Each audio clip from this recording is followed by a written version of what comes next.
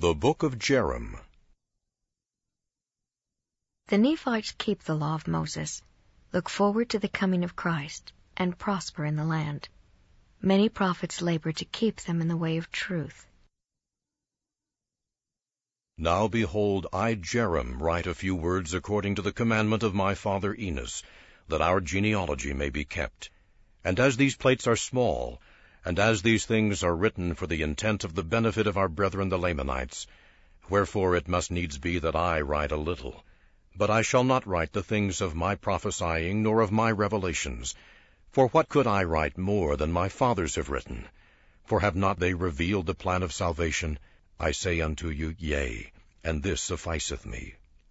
Behold, it is expedient that much should be done among this people, because of the hardness of their hearts, and the deafness of their ears, and the blindness of their minds, and the stiffness of their necks.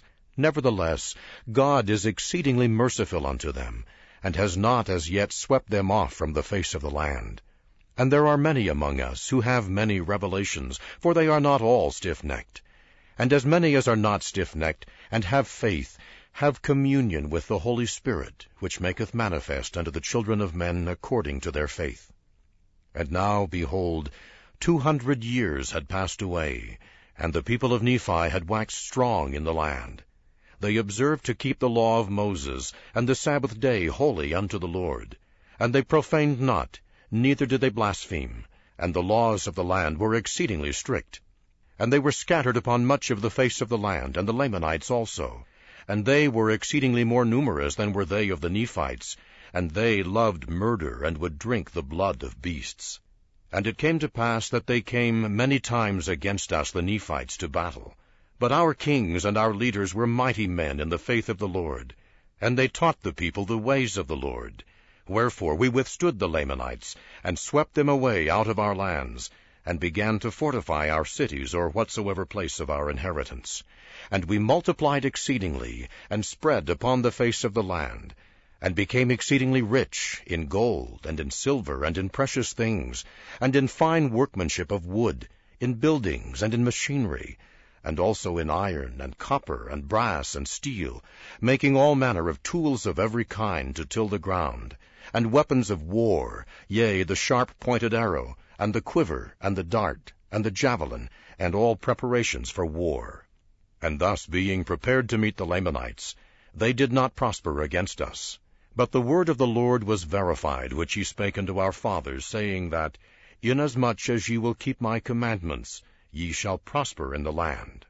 And it came to pass that the prophets of the Lord did threaten the people of Nephi, according to the word of God, that if they did not keep the commandments, but should fall into transgression, they should be destroyed from off the face of the land. Wherefore the prophets, and the priests, and the teachers did labor diligently, exhorting with all long-suffering the people to diligence, teaching the law of Moses, and the intent for which it was given, persuading them to look forward unto the Messiah, and believe in him to come, as though he already was. And after this manner did they teach them. And it came to pass that by so doing they kept them from being destroyed upon the face of the land. For they did prick their hearts with the word, continually stirring them up unto repentance. And it came to pass that 238 years had passed away, after the manner of wars, and contentions, and dissensions for the space of much of the time. And I, Jarom, do not write more, for the plates are small. But behold, my brethren, ye can go to the other plates of Nephi, for behold, upon them the records of our wars are engraven, according to the writings of the kings, or those which they caused to be written. And I deliver these plates into the hands of my son Omni, that they may be kept according to the commandments of my fathers.